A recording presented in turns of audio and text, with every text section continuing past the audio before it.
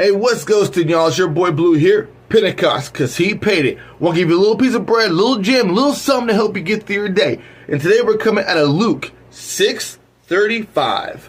And it says this: but love, that is, unselfishly seek the best or higher good for your enemies, and do good and lend, expecting nothing in return. For your reward will be great, rich and abundant, and you will be sons of the Most High, because he himself is kind and gracious and good to the ungrateful and the wicked.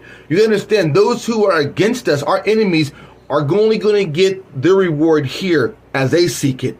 And we emulate the Lord, our God. So it's not about tossing your pearls to swine. It's about being caring, loving, and showing that God's ever present.